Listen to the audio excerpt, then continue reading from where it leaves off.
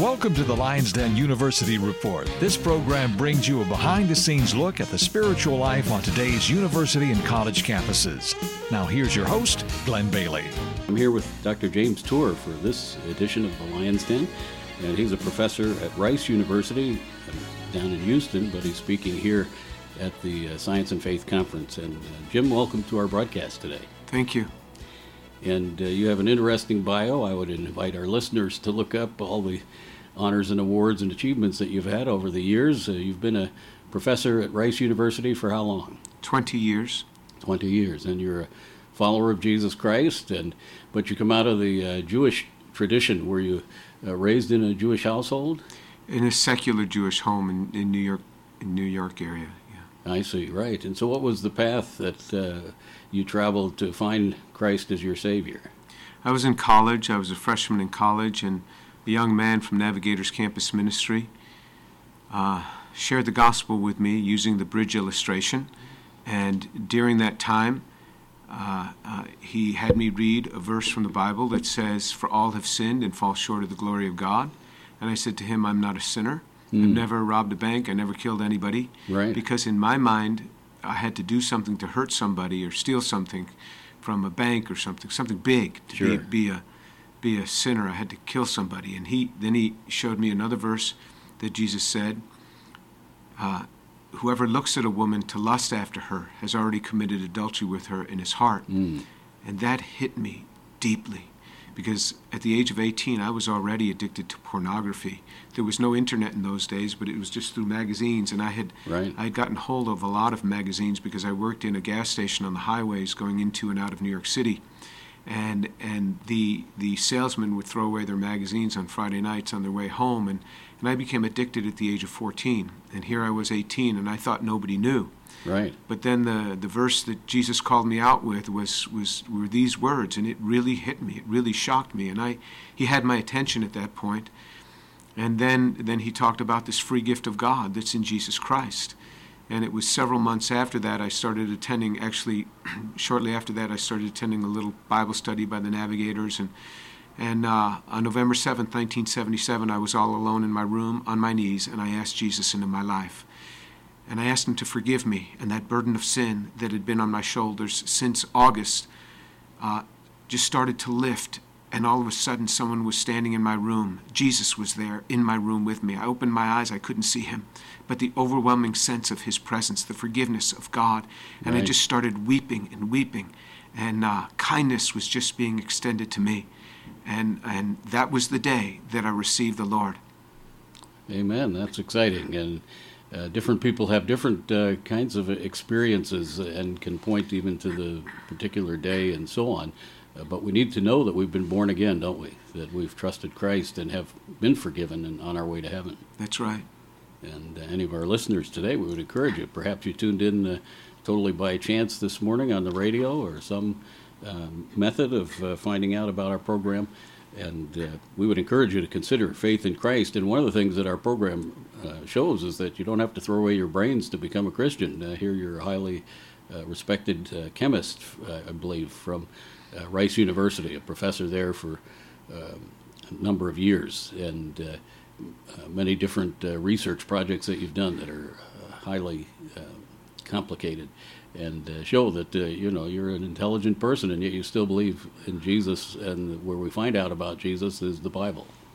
That's right. That's right. I love the Word of God. I love the Bible. I start every morning in prayer and in reading the Bible. I mean, to me, that's something that's a deep part of my life. Right. And to share a little bit about your personal Bible study, how important that is to you and what you gain from the Scriptures. Well, I usually wake up sometime around 3 a.m. and start in prayer and pray for each member of my family. And then I pray more generally for things that I'll be confronted with in the day, and praying for salvations. I'd love to see salvations of others around me, and praying for the needs of the country. And then I will spend usually some time in prayer, and then after the time of prayer, I'll be reading the Scriptures, where I read slowly, pensively, and I meditate on the Word of God. My typical reading pattern is to spend spend time just meditating. I'm not trying to rush through the Bible. I will just get filled up on a portion and then move on to the next. But I usually work from beginning to end, from Genesis to Revelation. When I'm done, I start again. Mm-hmm. Okay. And any particular commentaries or other research tools that you use to aid your study, or is it primarily focused on Scripture?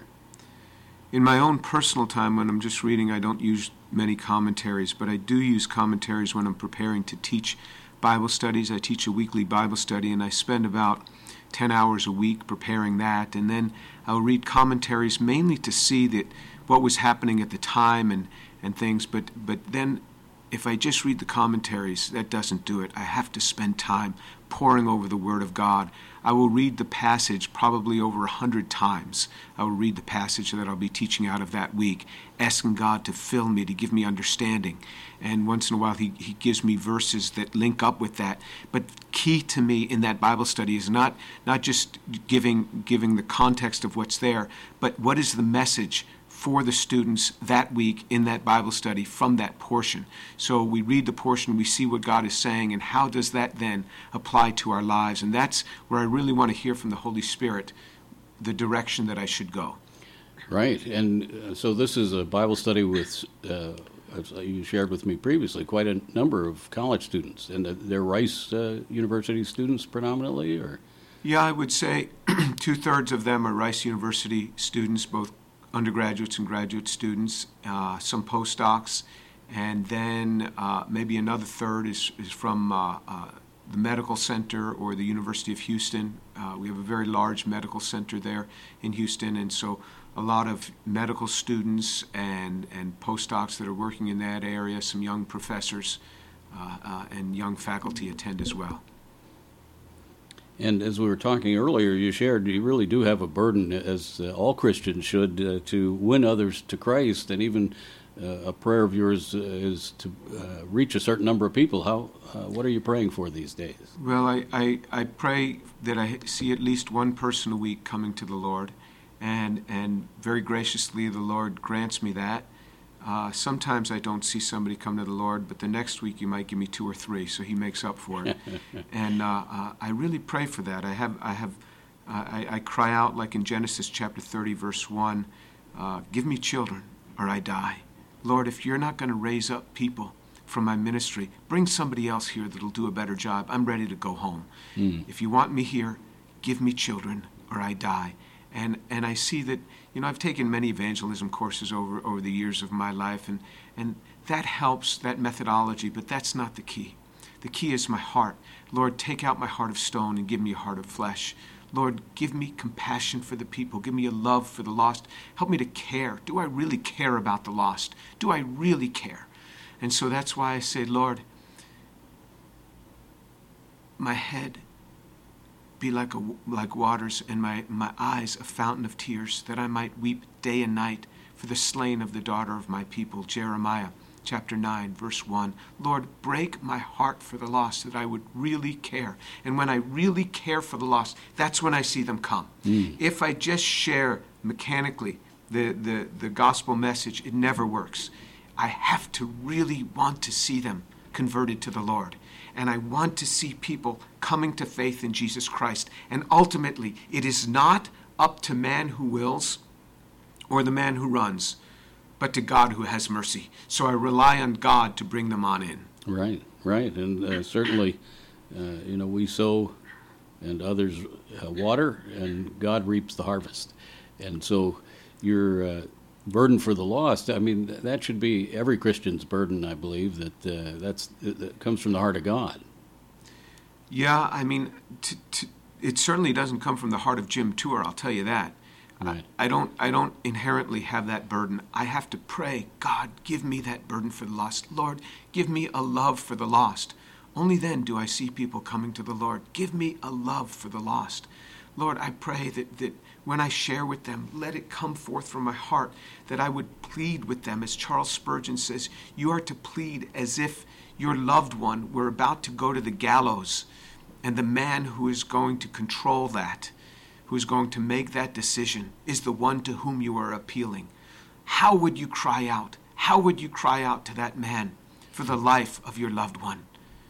That's the way I need to cry out, to see the lost come. Without that, I don't see them come. Maybe others can share without that. I never see people coming to the Lord unless I have that sort of burden. Lord, burden my heart. Right. And to the vision of the Christian is that the person that is lost has two destinies, don't they? The possible destinies is the destiny of lost people apart from God for eternity, which is a tragic thing to even think about, or to be in heaven with our Creator and Savior forever and ever.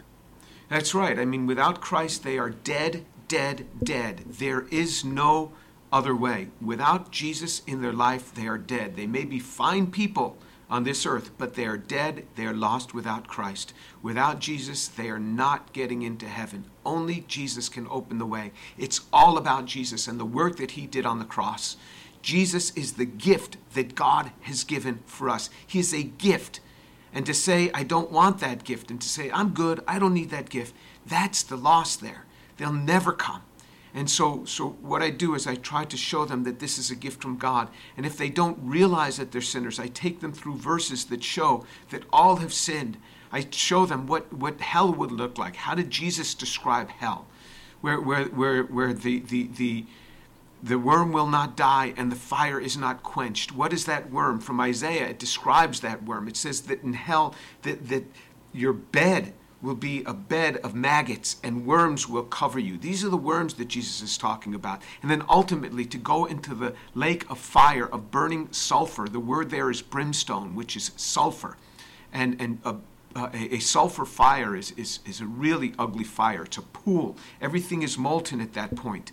And the fire just moves back and forth across. It's not like the whole thing is on fire. There's a fire just moving back and forth across it because the sulfur dioxide quenches it and the fire moves around. And that's how he describes it, the lake of fire. And that's where it says that they're going to go. So unless I see that's their destiny, then I don't know how to appeal to them. But this is where my heart is. And I didn't learn this of myself. I've studied over and over again how Charles Spurgeon did this. I've studied George Whitefield, how he did this. And this is what does it. It is the burden. Lord, increase this burden in me that I would care about their lives and care about their salvations. Lord, I never weep for the lost. Lord, let me weep for the lost.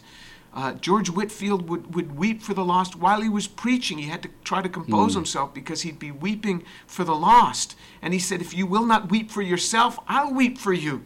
Lord, give me that sort of heart. Right. That's when I see people coming to the Lord. Sure. And we trust that even some listeners are realizing their need for Christ as we share together and would turn to him. That's the purpose of our radio ministry. We're not just here to interview people and be on radio stations, but to share the good news of Jesus Christ, that there is hope for anyone. And God's standard is perfection. It's not just, you didn't rob a bank or kill anyone. It's even your secret thoughts will be revealed on Judgment Day. And but even things that you neglected to do that you could have done, the Bible says, are sin. And so a holy God is awesome to think about, but his standard of perfection is far above. There's a lot of people who say, I'm a good person and I don't need Christ. But it's because they've set the bar low enough they can reach it. Well, we're going to continue our conversation on our next broadcast of The Lion's Den. My guest, Dr. James Tour, professor of chemistry at Rice University. You have been listening to the Lion's Den University Reports. If you would like more information about the Christian life or would like to contact the Lion's Den or one of the guests, please write us at The Lion's Den, Post Office Box 226, Mifflinburg, Pennsylvania, 17844. Or email ltcldur@yahoo.com.